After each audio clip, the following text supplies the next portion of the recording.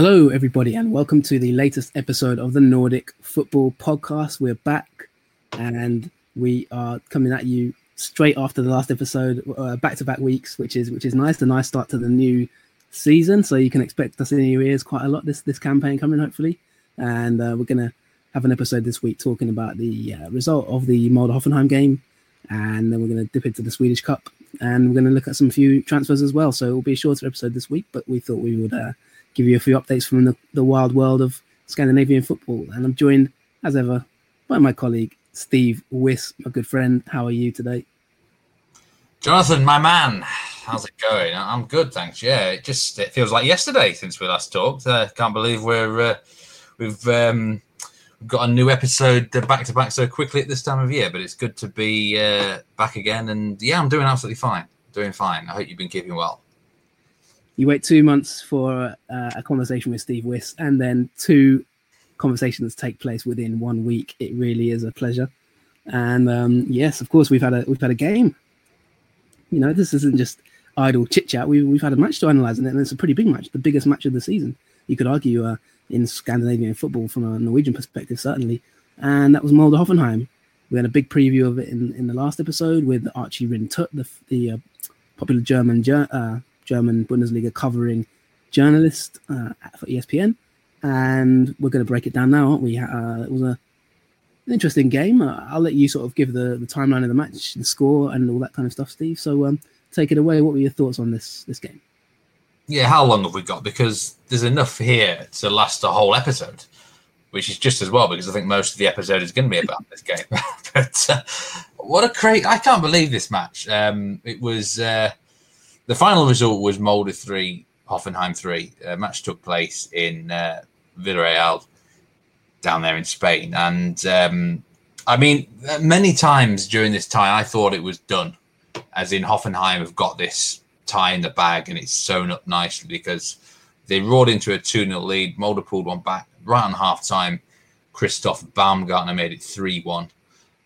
There was an abundance of missed chances, including a penalty miss. At 3-1 up. Molde then scored 2 goals in the space of 4 minutes, including a debut goal off the bench for David Datro Fofana, who we're going to talk about later. And the match ended 3-3, and it was a wild end that probably either team could have won it, actually. So this was one of the most craziest games I've ever seen. I don't know what the actual XGs were. In terms of shots, Hoffenheim outed Molde 25-9 on shots, but in terms of big chances, certainly in the second half, I mean, they both had opportunities. This was a wild game of football. You could not take your eyes off it, and it was crazy. I just couldn't believe what I was watching, Jonathan. Yeah, and you mentioned in the pre-match conversation last week, you mentioned that you did predict a lot of goals, didn't you? I think you said 7-3 on aggregate. So you're 1-4-0 away from. It's still alive. You're 1-4-0 away from the greatest prediction ever to be made on a podcast, I think. So you clearly expected goals, and it was full of goals. Molde went into this, and you mentioned it was played in Spain. They've had pre-season to deal with, no real competitive matches for a month or so. A good few months, in fact. Did they sort of surpass your expectations? Was it lucky, or was it kind of, did they match Hoffenheim? What was your general overview of it? I think they were very lucky to get out of this with a draw. Hoffenheim, I kid you not, they could have scored probably 8 or 9 goals, really. And at the start of this match, it was obvious exactly what I thought. Molde were just too rusty. They let Hoffenheim dominate them. Hoffenheim looked quite good, to be honest. They asserted their technical qualities on the game. I was impressed with Hoffenheim. I wasn't at all surprised to see them win, I think, 4-0 at the weekend in the Bundesliga against, I can't remember, Werder Bremen it might have been. And they killed Molde. They kept putting crosses in on the right-hand side. They couldn't deal with them. And De Boer, the Israeli striker, he's the lad who got on the end of them. And as I say, they just could not stop that supply line coming in. I didn't particularly think Christopher Haugen on the left-hand side defended particularly well. He didn't have much help either on that side. And they were being rinsed. And there's another striker up front for Hoffenheim called Elas Bebu. And honestly, he's more like sort of a target man, hold-up striker, but he had chances. His finishing touch was horrible. It was donkey-like. And, if he had taken his chances at 2-0, it could have been 3 or 4. And, Mulder somehow pulled one back before half-time. I think it was Martin Ellingson from a corner.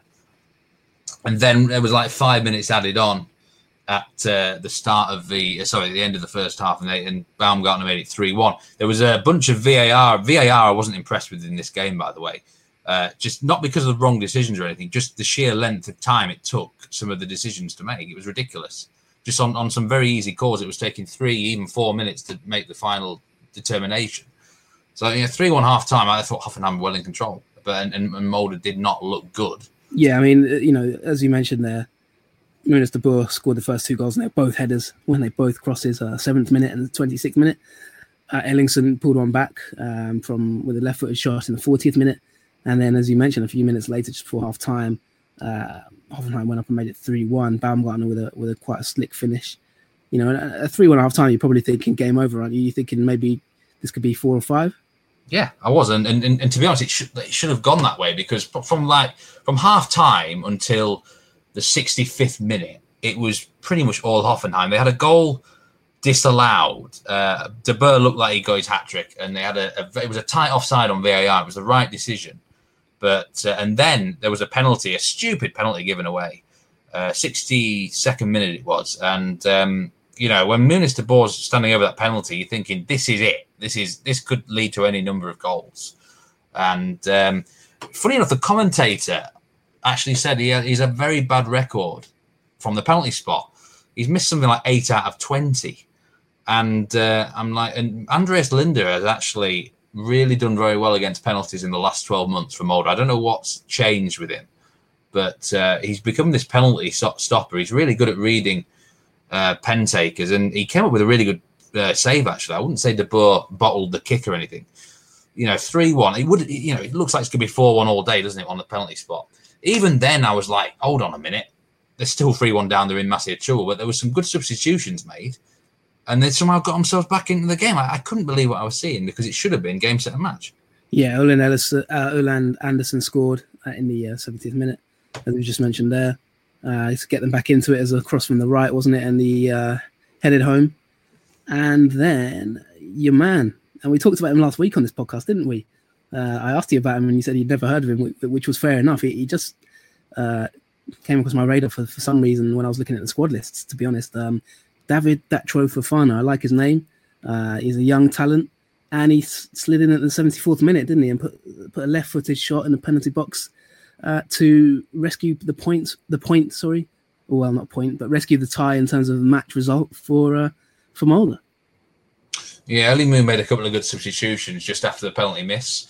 Erling Knudsen came on, and David Datro Fofana came on, and it was interesting. The commentator described him. Apparently, he's been known as the Ivorian Mbappe. Now, obviously, this commentator had done a lot more research into the player than I had. So apparently, in France, Angers were very close to signing him in January. You might have even mentioned this on the last episode.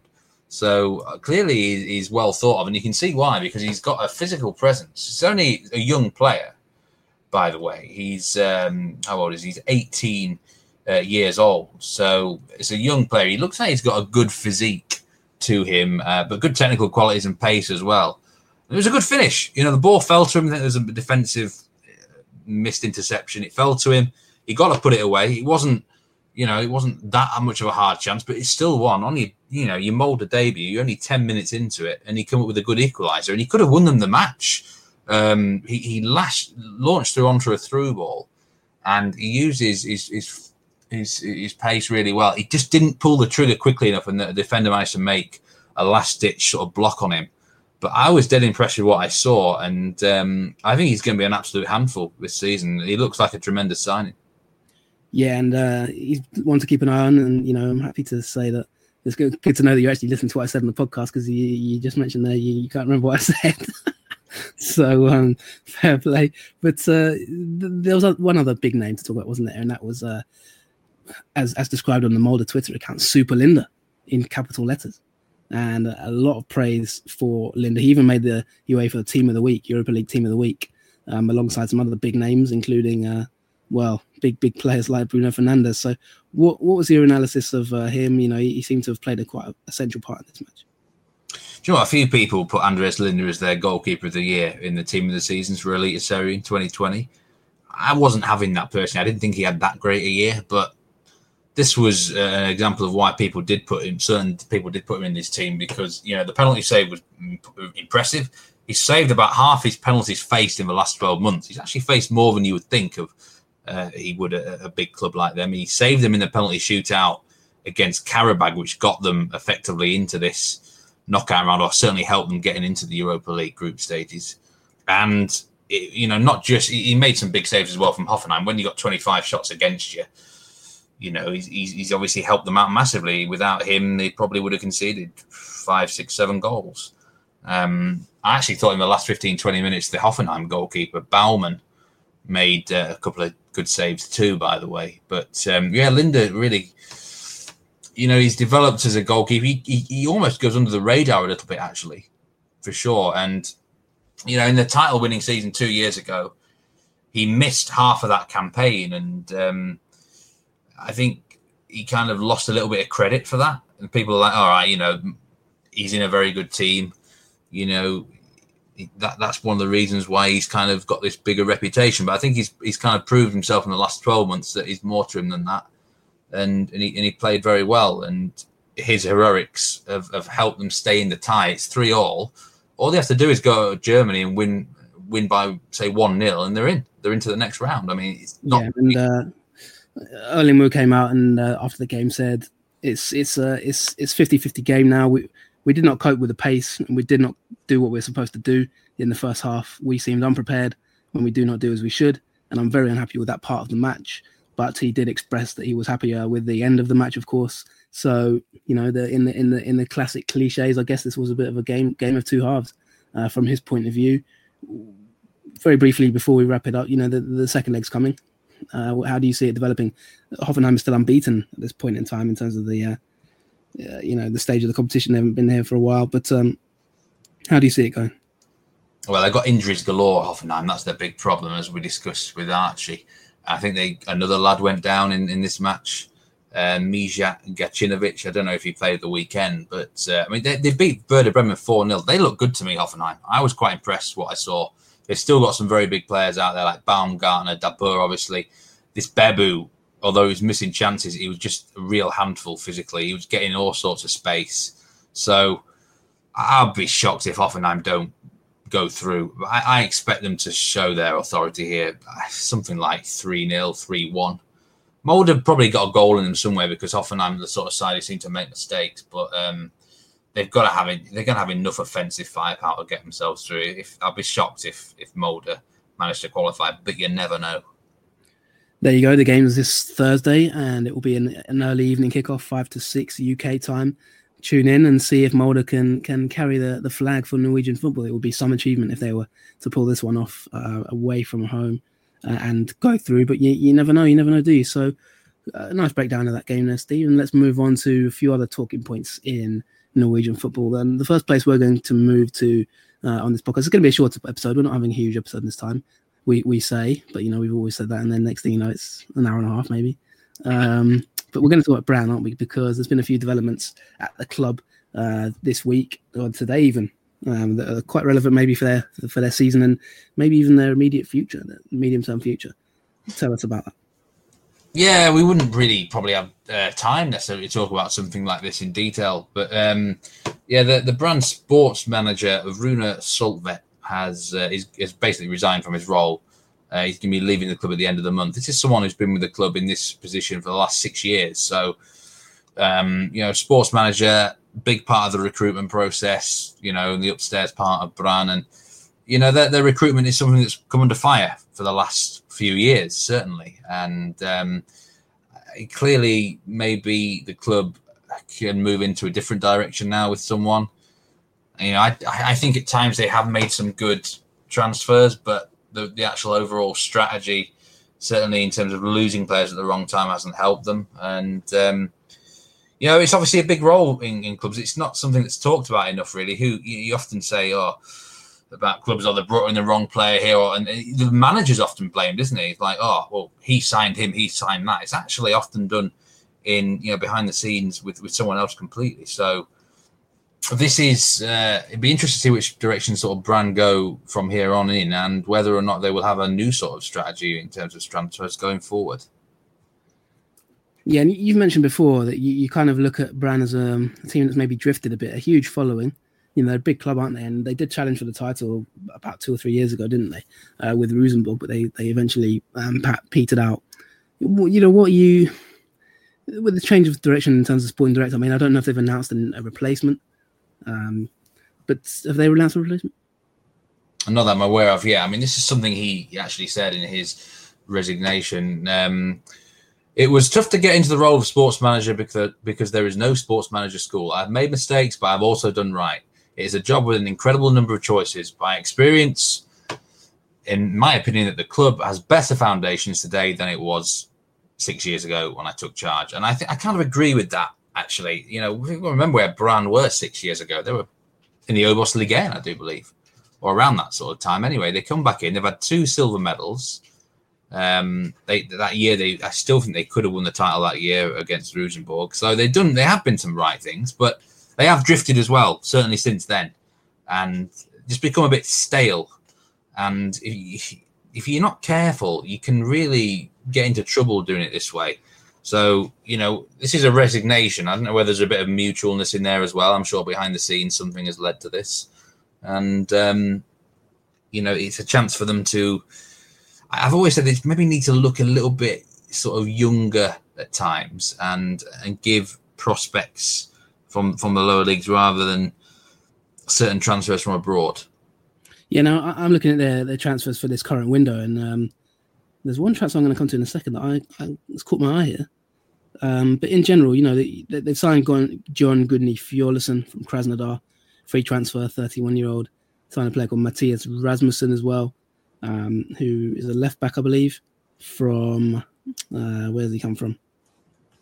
Nordsjælland, and 1 or 2 others, a few loans and things like that. I think Sanders Svensson. Yeah, and there's a young lad they've signed called Munga Simba, who I actually really like in the 3rd tier. We'll come on to that conversation in a bit because we are going to talk about this emerging trend in a bit more detail. But you know, what's your analysis of Brann's transfers over the last, you know, over this period? You know, obviously you mentioned the guy's been in the role for quite a while now. But what's your analysis? Fjorlison actually has gone straight out to Hammarby, by the way. He returned and then left. But what's your analysis of the transfers that have come in and out of Brann over the last sort of maybe say 2 seasons? I think the problem is they've lost players and never really replaced them. For example, Sivert Nielsen in centre mid there. And I also think they haven't necessarily brought in the right players for the type of football they were trying to play. And like, for example, Doda Bamba at time, you know, when the transfer was made, you're thinking, oh, this is a pretty astute deal, actually, a good deal for them. But he's never really fit. He certainly didn't fit the Larsson and Nielsen style. And I think that's kind of been a similar theme for Brann over the last certainly couple of years, that players have come in that they're not bad players necessarily. It's just they haven't fit the Brann system. Obviously now they've had a change of coach and everything. And I think everyone needs to be singing from the same hymn sheet, really, Jonathan. And maybe now there's a chance to do that. It feels like people have been in the club have been operating at different angles, and ultimately that can lead to problems, can't it? Yeah, 100%. And, you know, we'll keep an eye on that and see. I mean, if you were giving a prediction, maybe just a very urgent based on the business, where are you pegging Brann at this moment in time? Have they got work to do? Do you see them mid-table? Do you see them top of the end of the table? Do you see them bottom end? Where are you? It's very early, but just, you know, licking your finger and waving it in the air. Where are you? What's your temperature gauge? 8th. There you go. You can never accuse Meat Man Soccer of not getting straight to the point. So 8th it is. And let's move on. We have a transfer that you wanted to talk about before we move to Sweden, and that is a deal involving Lillestrøm. Yeah, now, in the past, Lillestrøm haven't really been talked about enough on this podcast, so it's my sort of New Year's resolution to talk more about Lillestrøm. So here we go. Paul-André Helland has moved to Lillestrøm. Now, Lillestrøm obviously got promoted back from the Oberliga, and it was a shock relegation, wasn't it? But this is, I think, an interesting signing. Apparently, he could have obtained much more riches had he moved abroad, but he's decided to go down to Oslo, the Oslo region, and join the Canaries of Norway. And look, I've always rated Paul-André Helland as a player. He's a fantastic player. His big problem is injuries, and I just wonder. Remember, Lillestrøm's pitch is grass, and it might actually suit him. I mean, if you've got injury problems, I think artificial can be more of a problem for you than being on grass surfaces. So that in itself might help him out moving to Lillestrøm. If they manage him correctly and get him on, he's very good on free kicks, set pieces, things like that. And I think he'd be good in the dressing room if he's got the right attitude. He's got technical qualities. It's an interesting move that he's gone to a promoted club. So I think it's a really exciting move for the Lillestrøm fan base. He's a big name player up there, and if they can keep him fit, it's a cracking signing for LSK. Yeah, fascinating stuff. And you know, like you said, you're going to talk a little bit more about them this season, which is, you know, we'll see how that goes. So, has there been any other transfers that you caught your eye at Lillestrøm? So they've got Yemen Assen as well on loan. That's from Rosenborg. So they've raided RBK, and you know, I think Assen's another player. He's got great potential in the right system. I'm going to be interested to see how these players get used. But already Lillestrøm coming up, and I think they want to make this point. We don't want to be flirting with relegation. We want to come back up, and we want to be sort of back to challenging to mid-table where we should be. And I like to see that ambition. Sometimes teams going down, it can do them good. If you come back straight away, you learn your lessons from the mistakes. You did Brann, it happened to them, and they learned the lessons of the mistakes. And I think Lillestrøm, you know, it looks like they might be an exciting team to talk about, rather than the last sort of 2 or 3 years they were in the Eliteserien. And one of the reasons we didn't really talk about them because nothing was really going on there. There was nothing, they were just boring. And you know, I think there's hopefully a bit more excitement now at this club, and I'm looking forward to watching them. Yeah, and do you know if you just gave your prediction for Brann there? I mean, you may want to give your prediction for Lillestrøm now. You know, based on their summer business, where are you? You know, whistle in the wind. Where are you seeing them at this moment in time, based on what you've seen so far? I think they'll be not far off Brann's level, maybe 9th, 10th. You know, it could even be a dark horse for the top half if they continue to sign well.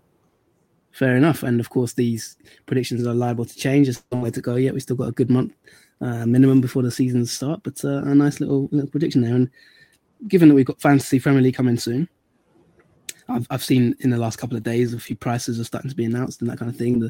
The new fantasy football season will be launched soon in the Eliteserien.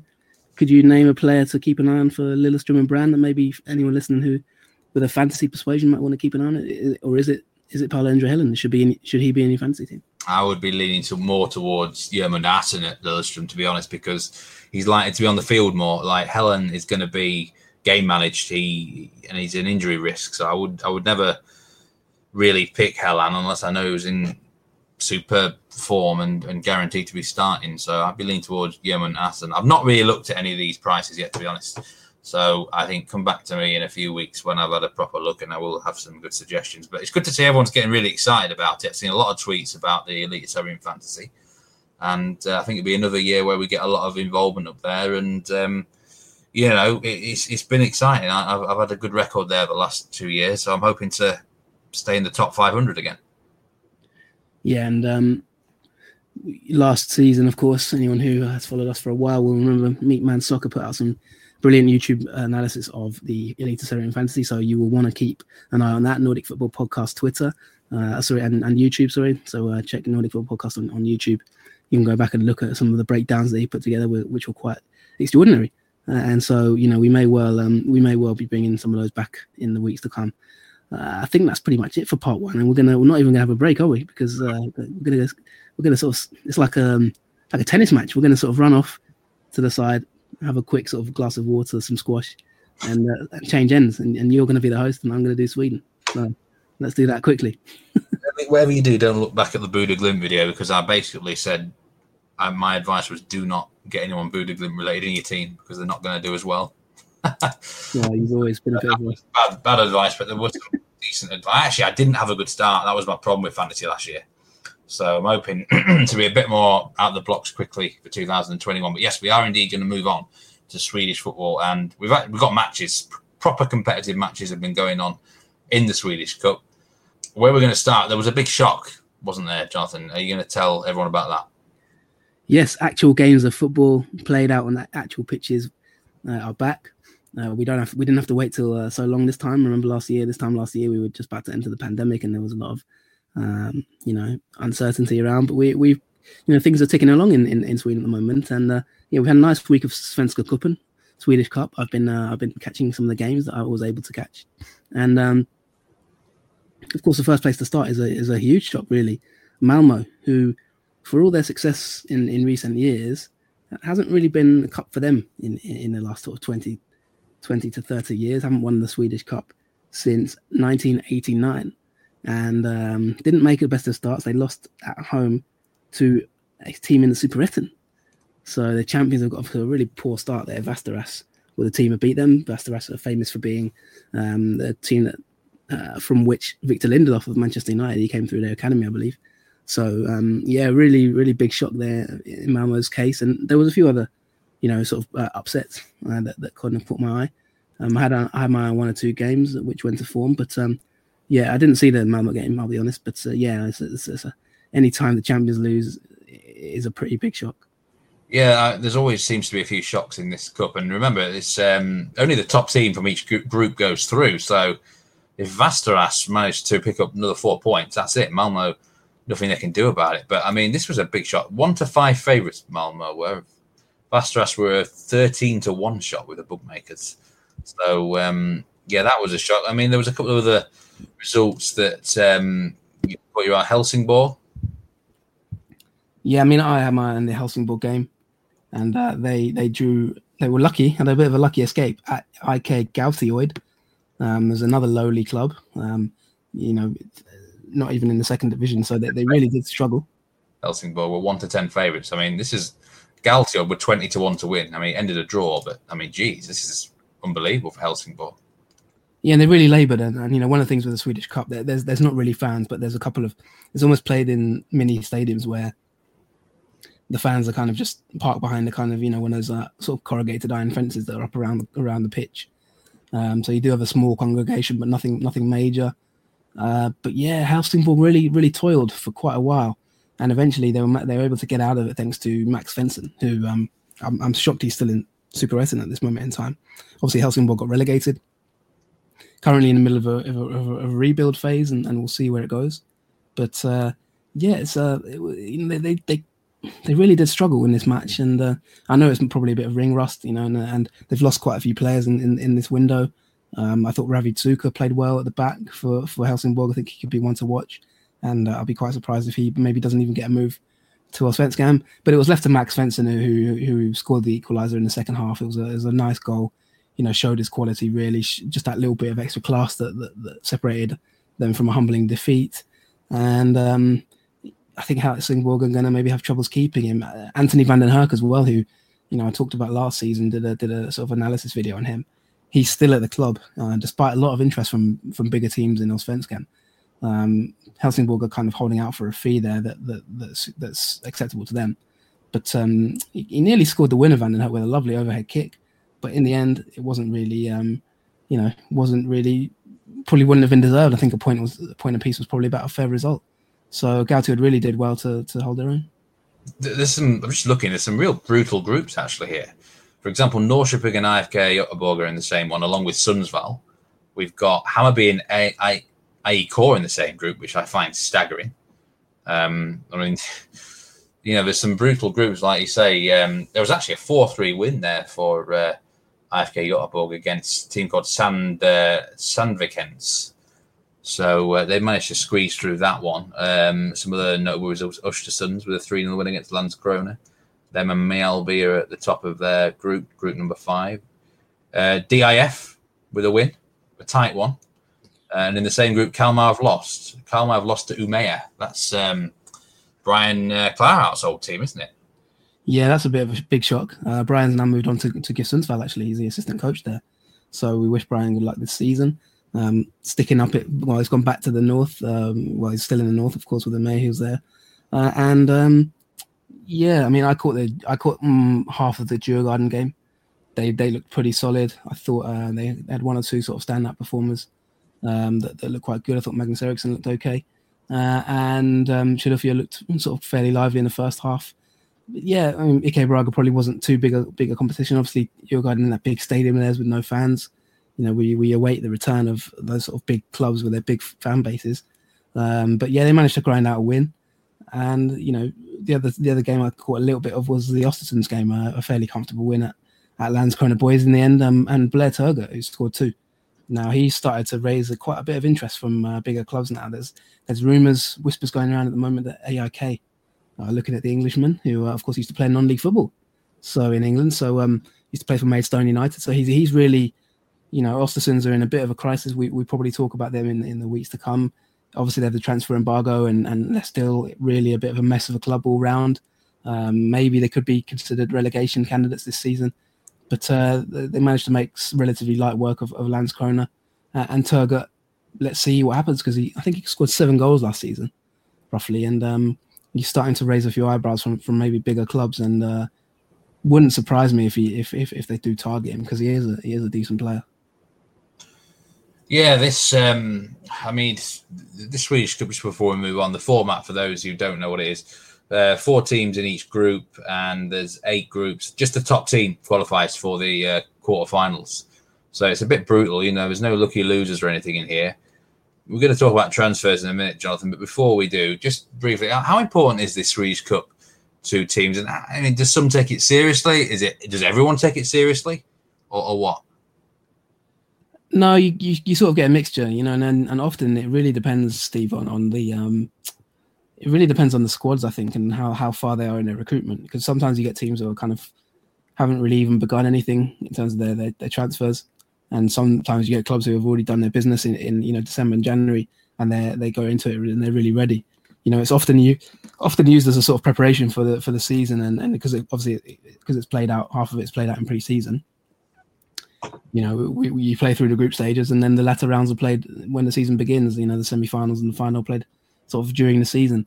So it's kind of almost like if you stumble your way through the group stage, then next thing you know, you start looking at, okay, maybe we can win this. And of course, don't forget, it offers a ticket to Europe. So, you know, the teams who do take it seriously, you know, EF Göteborg won it last season, and they're going to be in the Europa League, so or the Conference League as it was called now. So, you know, it does have a nice little, you know, what's the carrot at the end of the stick, if you could take it seriously. You know, if I was sort of in charge of a club and approaching it, I guess the blueprint would be to have your business done early. You know, if you're a Kalmar or a Norrköping, in my opinion, you know, I know obviously it's difficult to dictate the window, so you know you're restricted. You only have so much control over that to a certain extent. But if you can get your business done, you know, early Jan, maybe mid Jan, get a couple of friendlies in and really take it seriously, you know, you're only a couple of wins away from getting into that knockout stage, and then the next thing you know, quarters, semis, and final. So I'd always look at, if I was a team like Kalmar or Norrköping, you know, you've got a potential route to Europe there through the back door. So I think I would always take it seriously if it was me. It's a bit like in England, isn't it? I can't for the life of me understand why Burnley, for example, played a reserve team in the FA Cup the other day. You know, it just find it absolutely bizarre. You know, surely you'd want to focus on that and try and get as far as you can. But obviously, I'm not involved in it, so it's, you know, I'm sure there's other circumstances behind it. But yeah, certainly, I think that it should be looked upon as a competition to try and win. I think EFCO had the right approach last season, and really it's kind of saved them, because, you know, EFCO have got a lot of financial problems, and the European football could well give them a lot of money that they may need in terms of prize money. So yeah, so it's a good little competition, but it isn't really, at this stage of it, it's not really taken hugely seriously. It's not huge crowds or anything. I remember going out to some of the games earlier, and, you know, when I was out there, and it wasn't, you know, the attendances are quite small. It's not really hugely looked upon in terms of people wanting to go to the games earlier at this point in time, partly because it's absolutely freezing cold maybe, but yeah, you know, I think it's a good opportunity for any club who just wants to keep an eye maybe to make it as far as they can. Yeah, I would agree totally. I'm surprised that some don't take it seriously, although I guess there's certain teams who are a bit behind with their transfers. I mean, Kalmar, they've not got the Brazilian yet, have they? So that's going to impact them. But the final's usually taking place around about 7 or 8 match days in, isn't it?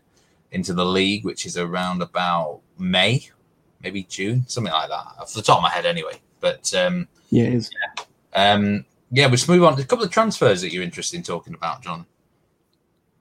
Yeah, and just to confirm for you there, they haven't actually announced the quarterfinal dates yet, but the last group stages take place in end of March. It's usually kind of early to mid-season. You get after the first 1 or 2 fixtures, maybe you get the games.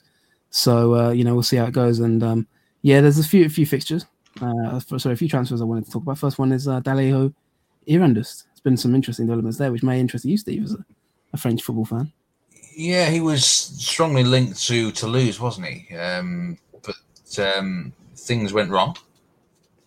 Yeah, basically, he didn't necessarily fail a medical, but he didn't pass a medical, from what I understand. The 2 clubs agreed a fee. There was a lot of negotiations between it because Beko Häcken are clearly trying to get as much money as they can for what is a star player, Irandust, for many years. Talked about him a lot. He made our team of the season, Allsvenskan Nordic Pod team of the season combined with Eliteserien. And, he made my team of the season anyway. And, Toulouse eventually agreed a fee. There was a lot of other clubs interested. I think Willem II, or however you pronounce it, in the Eredivisie as well. And 1 or 2 other clubs, I think Groningen had a look. But Toulouse managed to get the fee agreed. He went out there. He travelled to France. He had a look around, did his medical, and they found an injury problem and it requires an operation. Now, rather than complete the transfer, which from what I understand, Toulouse were like, well, we'll sign you anyway. But from what I can understand, Dalejo Irandust said, no, I'm all right, and I'm going to go back to Sweden. So he went back to Sweden, and he's now, I think the deal's off pretty much because he's agreed to have an operation. And he's going to be out for about the first 6 weeks or so of the season from the early reports. So he's gone from pretty much guaranteed move to Toulouse to, going to miss the first sort of 6 weeks of Allsvenskan. So not entirely sure the mechanics of what happened there. If he just didn't fancy it, or maybe took a little bit of offence to the thought that he'd failed the medical, or maybe just didn't really like what he saw at Toulouse. But yeah, it's he's back in Gothenburg now, and I believe he'll be out for some time. So watch this space, I guess, of see how quickly he can get fit, and if he manages to get another move, or if Toulouse even maybe decide to revisit that situation. This is starting to become the Toulouse football podcast, isn't it? We've been talking more about them than some of the clubs in Scandinavia recently. They seem to be raiding. I mean, they've been raiding Sweden, haven't they? They got Pettersson from Norrköping. They went in for Irandust there. Clearly, they've got someone operating up there in Sweden, and they're looking for cheap bargains who they can develop. And I can tell you now, Toulouse are a club under big pressure to gain an immediate return back up to Liga in France, and they had a very bad start to the year. Then they had an unbelievable unbeaten run, and then they started to bottle it again recently. And with 12 games to go, they're in the mix to go up. And I say a club that's under a lot of pressure to bounce back straight away. So, but it's interesting to me that certain teams are starting to really target Scandinavia for these talented players at a cheap price. Yeah, well, it's not me who's sending the reports to them, so that's for sure. But I've been looking through our followers list to see if there's anyone from Toulouse following us, because I know for a fact we've got a lot of followers within the game, and I've seen teams sign players, and many of them sometimes you find out that they've been following us. So maybe to get a second opinion. So if you're listening, say hello. You know what I mean? You can always free to DM us and ask for our opinion, or even if you want to sort of talk to us about hiring us. So shameless plug there. But of course, yeah. Toulouse are not the only team looking at Sweden. Groningen have signed a couple of players from there, and of course, it's a market that's becoming more and more attractive.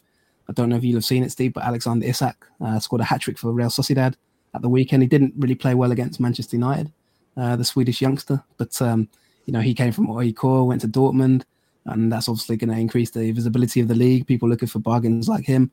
You've got Jesper Karlsson, who's gone to AZ Alkmaar and is flying from Elfsborg. He's done really well out there so far.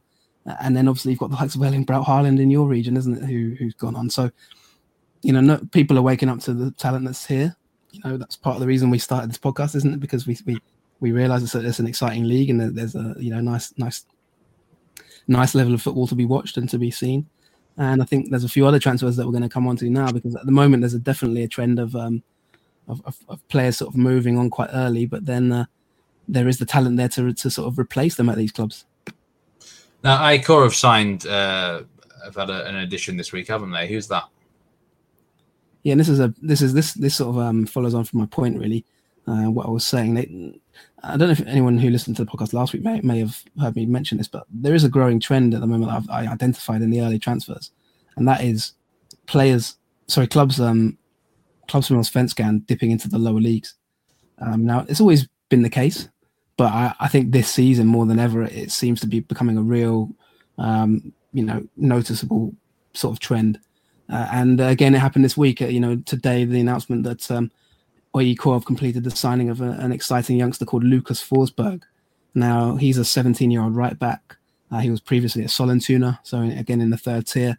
There's an interesting backstory there because Sollentuna tweeted, I think it was about 2 or 3 years ago from their account, or a year or so ago, saying, any European club who wants to sign Lucas Forsberg, DM us.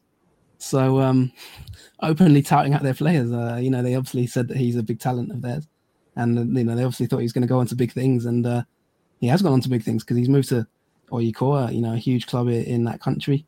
And the deal, I don't know the exact financials behind the deal, but he's a 17-year-old right back, born in 2003, which, how do you feel, Steve? Born, I can remember Man United winning the 2002-3 title. So, he was even born, I think, by the time that celebration took place. My GCSEs in 2003.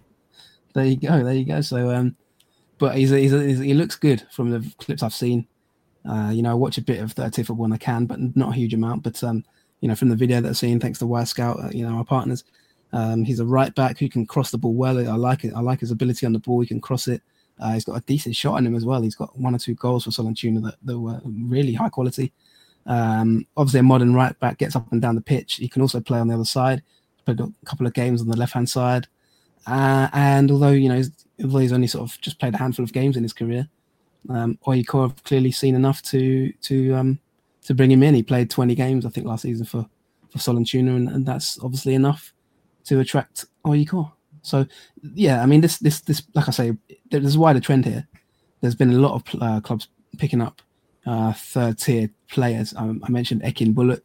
He'll be one to watch in Sirius this season. He was at I can't remember exactly the name of the club he was at, so that escapes me at this moment in time. But he came from the third tier. Forsberg as well, obviously, some from Sollentuna. And I just mentioned to you there in that part 1 in Norway, Brann signing Munga Simba.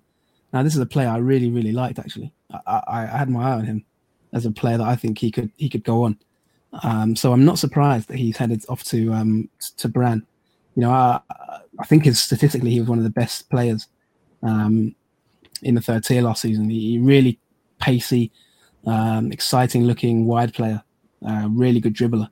So I'm not surprised to see him. It was only by chance that I just checked Brann's transfers there, but I'm not surprised to see him, get a move to a fairly big club. So I think he'll be one to keep an eye on in Norway. He's only born in 2000, so he's 20 going on 21. But this trend is an emerging one. There's a lot of talent in those lower leagues, and I think the motivations are partly financial, as I said. I think partly because they don't have the money to maybe buy these big name players, the 28, 29-year-olds who usually return to Scandinavia maybe after their careers abroad. Maybe the money's not there to pay those fees for those kind of players. So they're looking to the younger talents that they can sort of develop and sell on. And Lucas Forsberg's just another one. And there's a lot of excitement about him at OIK. Fans that seem to be quite happy with that signing. So we'll keep an eye out for him. And obviously with OIK, just before I wrap up, but they've got a pretty growing pool of young talents, haven't they? OIK, they've got the likes of Thomas Stranegard as well. Obviously they lost Paulos Abraham, but they've still got Eric Carl, Robin Teehee, who we talked about last year on Wyscout, Bilal Hussein. So it's a quite a young team there that Bartosz Grzelak has got at OIK, and it continues to get younger and younger. Tom Stranegard as well, possibly the youngest looking 18-year-old I think I've ever seen. He looks like something out of a Disney cartoon character, like a really, really boyish face. But there's quite a few young talents there at OIK that are emerging, and I'm sure we'll talk about them in the months to come. It sounds encouraging for them. I used to avoid watching their matches because you just knew what was going to happen. A 0-0 or a 1-0, it was never going to be particularly exciting. But now maybe some young talent, new direction. All the Stockholm clubs look quite interesting at the moment, I must say. Yeah, we're actually going to talk about a player who's played for ICOR before now. Simon Tern has moved to AFK Göteborg from Norrköping. This is actually a player who has got 4 Swedish caps in his career. So interesting signing. It looks a good one on the face of things to me. Yeah, and there's he's a bit of a veteran. One of those players who's got a big reputation. And he's played for. Well, I think there's a statistic. I don't know if this is accurate, but I think there's a rumor that or maybe I'm not sure if anyone will correct me, but I think he's played for 4 of the biggest teams in the country, which is I don't think many players have ever done that. He's played for Malmo, played for ICOR, played for Norrköping, and now he will have played for. He's joined IFK Göteborg, and also he's played for Helsingborg in the past. And I don't know if many players have ever played for all 4 of those teams, in their career. So, this is a player he did move to Heerenveen for a while. He did move out of the league, but came back. Did okay last season. 24 appearances, 2 goals. It probably wasn't his best year, if we're being honest. He's had better seasons scoring wise, certainly. But kind of what you're going to get from Tony. He's a decent sort of midfield player. Hard worker, gives it his all. Quality wise, one of the better midfielders in that at that level. So I think, from a IFK's point of view, they want someone like him to come in and shore up that midfield, because their midfield at times was very porous last season. It was very kind of easy to play through. I often found with IFK, they were just one ball could take them out really at times, and I think they need a bit more midfield solidity. Obviously, we know what's happened at Norrköping, that they're in a bit of a crisis. It's another player to leave, but I think there's a bit of excitement there at IFK about this signing. So good luck to Tern, and you'll see how it goes. Now, the next point of order we've got, I'm not actually sure exactly what this is. I think you might fill me in. It's simply listed down on our itinerary as who to support. Now, is this you going to give some suggestions to listeners about who they should be, what clubs they should maybe go in for in Sweden? Yeah, well, you like to sometimes throw me a bit of a curveball on these podcasts, Steve. So I thought, why not throw you a bit of a curveball for once? But you're bang on. You're a smart guy. And you've read that one correctly. We had a listener question. I'm going to try and find it now. We're not doing listener questions this week, but I just thought there was one that randomly popped up in my inbox this morning or yesterday, was it? And I thought I'd give it a bit of airtime. It was from a guy called Danny O'Brien. Thank you very much, Danny. And he just tweeted us randomly yesterday, and he said, another podcast to add to the list. It's great fun to hear more about leagues that don't get much exposure. Which club would you recommend for a newbie to Swedish football to follow at JF Football? So I think Danny's maybe listened to our first episode last week, and he's popped in with a question. Now, I asked him who he supports, and I was very happy to hear him say Manchester United. He said United, but then everyone knows who United are, so that he did follow up with a Manchester United, but I know who United are. So although you might not like that, being a Leeds United fan, Steve. I'm not actually. I'll tell you, who don't like that is Newcastle fans. They hate that. Yeah, they do. They do. And Sheffield United as well. I think they don't like it. But I thought I'd just touch on it very quickly to see who we should get him to support. Because if we can get some more interest in the league, then it's always a positive thing, isn't it? So I had a little think, Danny O'Brien. And so if you're listening to this, and I thought about Man United and what team is kind of similar to United. Predict who I think you'll suggest. Yeah, predict. You can predict. This is going to be an Allsvenskan team, right? Yeah, he wants to know who to follow this season in Allsvenskan. I bet you choose Hammarby for him. Who do you think is the Manchester United of Allsvenskan? Oh, the Manchester United of Sweden. Well, no, you can predict who you think I'll say he should support, but you can also predict. I predict that you're going to say Hammarby. Hammarby, well, I'd like to say you're right, but unfortunately you're wrong. You're wrong. Elfsborg, then. They're definitely not Elfsborg.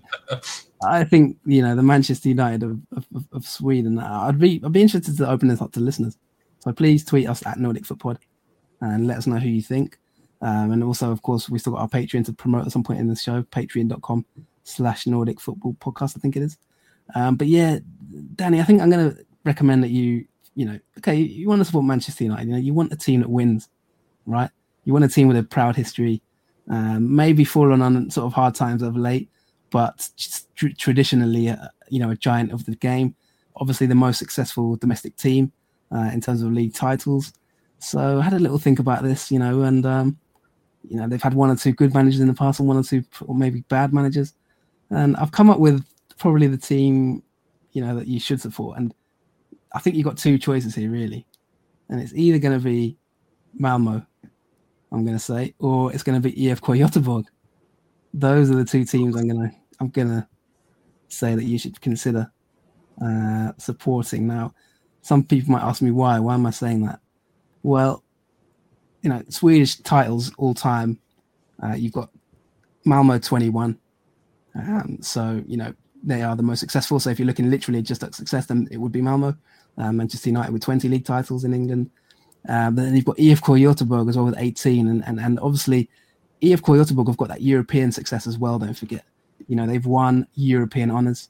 So although Malmo are the only club from the Nordic region to reach the final of the European Cup, which is known as the Champions League now, of course, Malmo in 1979 made it all the way, lost to Brian Clough Nottingham Forest. So they do have that honour of being the only team to make it to that final of that competition in particular. But it is IFK who have success on the Swedish stage in terms of UEFA European competitions, and they of course won the UEFA Cup. So they're a big club, and they've fallen coincidentally they've also fallen on hard times in the last sort of 10 or so years. Things haven't gone quite as well for them as last league title was 2007, and last Manchester United league title 2013. So, maybe if you were thinking about a team, it could be them. So, yeah, take your pick, flip a coin. Guys, I'd like to hear your thoughts as well. Any listeners who want to predict who is the Manchester United of Sweden, who should they support, who's the Liverpool of Sweden, maybe, who's the Everton of Sweden. It was quite an interesting debate, I think. But, yeah, IFK have won the UEFA Cup twice in 1982 and 1987, so they've got a proud European history, similar to Manchester United, of course, have won the Champions League 3 times in their history. So there you go, Danny. There's my little summary for you, and I'd love to hear what listeners think as well. And please don't be offended if you don't like Manchester United, or if you don't like Malmo, or if you don't like AFK, then let us know why and who you think should be supported. I would say for my suggestion for Norway would be a toss-up between Rosenborg or Molde. Maybe Molde because of the links with Solskjaer, perhaps. But if you, in terms of success, it's obviously Rosenborg with 26 titles down the years. So the next nearest is actually Fredrikstad with 9, and Fredrikstad are in the 3rd tier of Norwegian football. 2nd tier now. Sorry, they got promoted. Fredrikstad back in the Obos. So yeah, that would be my 2 suggestions there. IFK Göteborg, a really interesting club. They do intrigue me, that side. It's such a fallen giant, aren't they? You feel like they should be up there challenging for titles. But interesting stuff, John. And I think that's pretty much it for this episode, isn't it? Oh, there's one little extra thing that I need to talk about, actually. Well, just quickly as well, I mean, before you wrap up there, I mean, I personally wouldn't have Molde as the Manchester United of Norway, in my opinion. I think they don't have that history, do they? As far as I'm aware. The only reason I was suggesting it, I wasn't suggesting them as the Manchester United of Norway, but for someone, a Man United fan, might want to support Molde because of the leagues, that's all. No, I think no, I'm not sure about that. But yeah, no, I can see your rationale. And also just quickly before I wrap up, because it might interest any listeners as well to this. I had a little look at the all-time league tables for Allsvenskan, just to sort of give a bit more context to the argument. And I'm just going to name you the top 5 most successful teams. This is just in terms of points accumulated in the history of Swedish football. And so in 5th place, we have a team that I know you're going to like, Steve. I know you're going to like pointing the finger here. Can you guess who's in 5th place all-time table? 5th time all-time? 77 seasons in Allsvenskan. Hammarby? In the top division. Nope, it is Elfsborg. Really? 5th in the all-time table. Good Lord. 2,754 points. 4th in the all-time table with 80 seasons in the top division. Do you want to have a little guess? I'll go with AIK there. Wrong again. It is Norrköping. Would never have guessed them. Yeah. Norrköping with 3,011 points. Hammarby, by the way, are Hammarby are 12th, below Gais. Third place with 92 seasons in the top division. That's got to be AIK or Djurgården, surely. Yep, it's AIK with 3,458 points. 3,458. Second place with 88 seasons in the top division and 1,000 wins exactly. IFK? Bang on.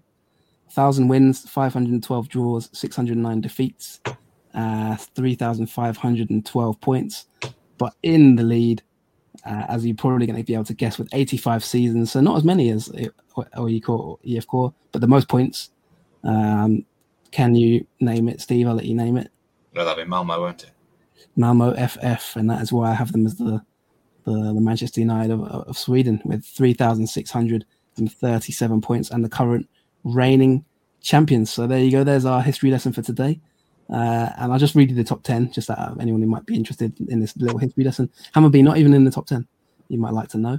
Beko Häcken 17th, so they're making their way up the table, but they're nowhere near it.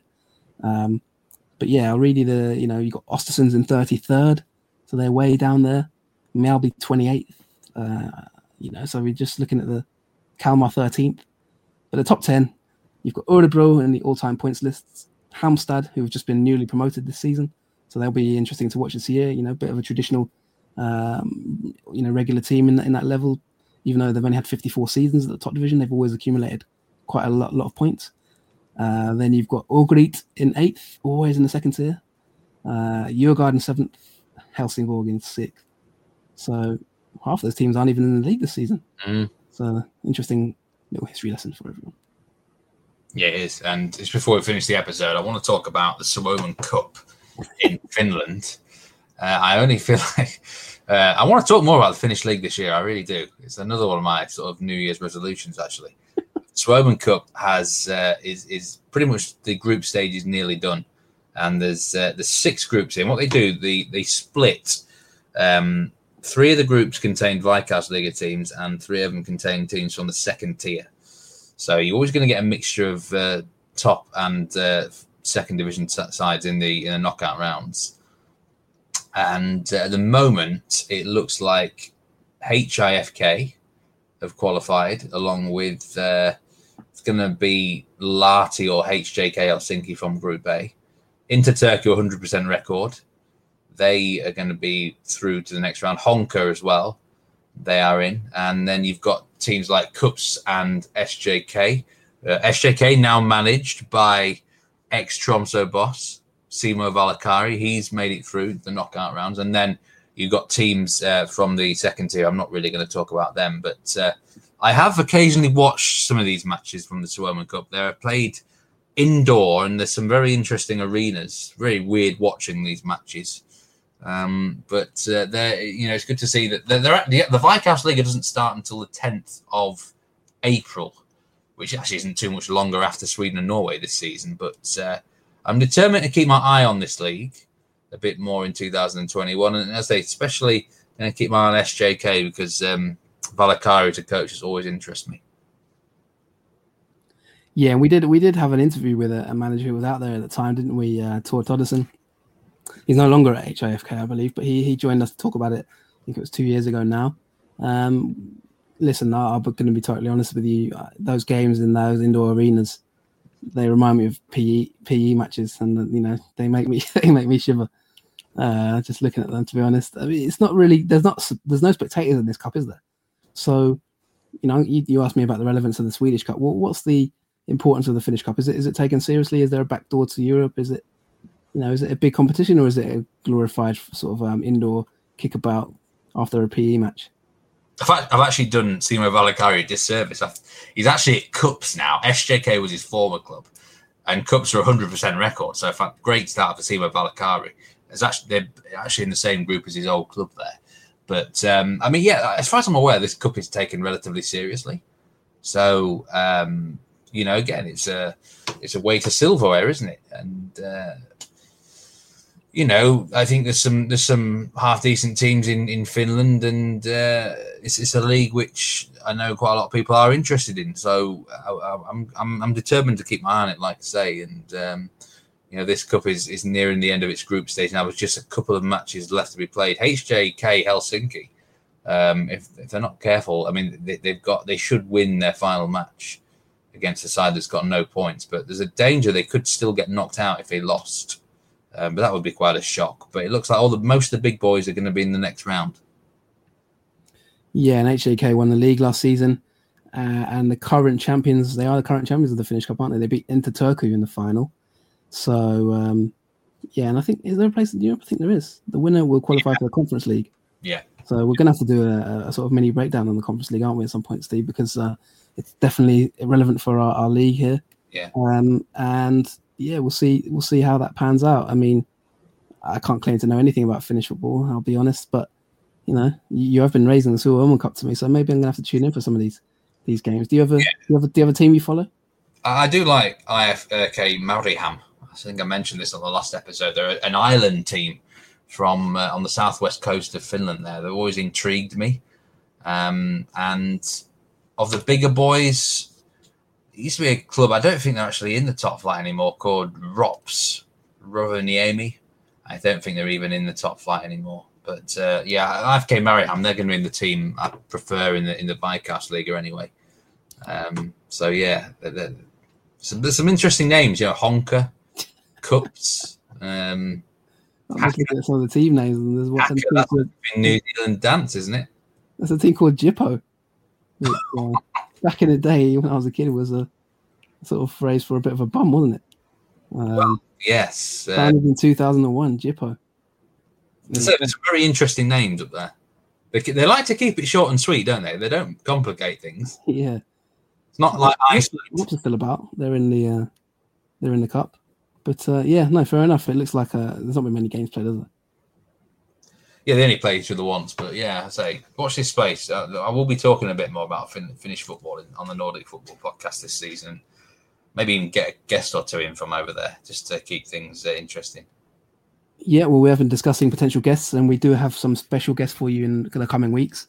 I've told Steve to go and dig through his book of contacts, which I don't think he's done yet, to be honest. Otherwise, we may have had a guest on this week's show. Yes, I'll be digging into them and hopefully get some good guests on for this season. But we've got a few targets, let's put it that way, that we've identified that we'd like to maybe have a word with before the season begins. Across Norway and Sweden, so hopefully we'll be able to bring you some interesting guests as we always do on the Nordic Football Podcast. And of course, you can always dip into our archives. Subscribe to the podcast on iTunes or Spotify, and wherever you get your podcasts. And in the archives, if you just scroll through, you'll see a whole plethora of big names in the league, including, of course, former Barrow FC manager Michael Jolly, who was just recently at Barrow in League Two. Ian Birchinall, of course, as well, and Simo Valakari, you just mentioned there, he's been on the show. Sean Constable, Axel Kjell. There's so many we could be here for quite a long time. I'm sure I saw Michael Jolly got sacked by Barrow recently. He did indeed, the former AFC Eskilstuna manager, and of course, as we mentioned, Asman Bjorkan, who's the sporting director at Buda Glimt. So we've had a good little track record in the past. There's so many names I can't even think of them all, but the plan for this season is we've got a few names on a list that we'd like to keep an eye on for this season. There's a few interesting managers in the leagues at this moment in time, and so certainly hit the subscribe button, like I say. Follow us on Twitter at Nordic Footpod. We will have maybe some players as well on the show in the coming season. So I think that's all we've got time for in this episode. Finnish Cup. If anyone knows anything about the Finnish Cup, please tweet us at Nordic Footpod. You can tweet Steve at Meatman Soccer. He's the man for the Suomen Cup at least. Also, he claims that I want him to maybe log in when he next time is watching these matches, if he really is doing it, or if he's just saying it for clout. But and you can obviously follow me as well on Twitter at JF Football FUTBOL. I'll probably be watching more of the Svenska Cupen in the coming weeks, and keep an eye on the third division of Sweden as well for whoever the big clubs are going to sign next. But it's been a good show, Steve. I hope you've enjoyed it as well, and maybe see you in another week. Yeah, very much enjoyed it, and we'll be back again soon, I think, Jonathan. So from this particular edition, it's goodbye from me, and it's goodbye from me, Jonathan Faduba. Enjoy your week, guys, and we will be back to review the Molde Hoffenheim game and see if Molde can make it to the last 16 of the Europa League. That would be some achievement, wouldn't it? So for now, goodbye from us.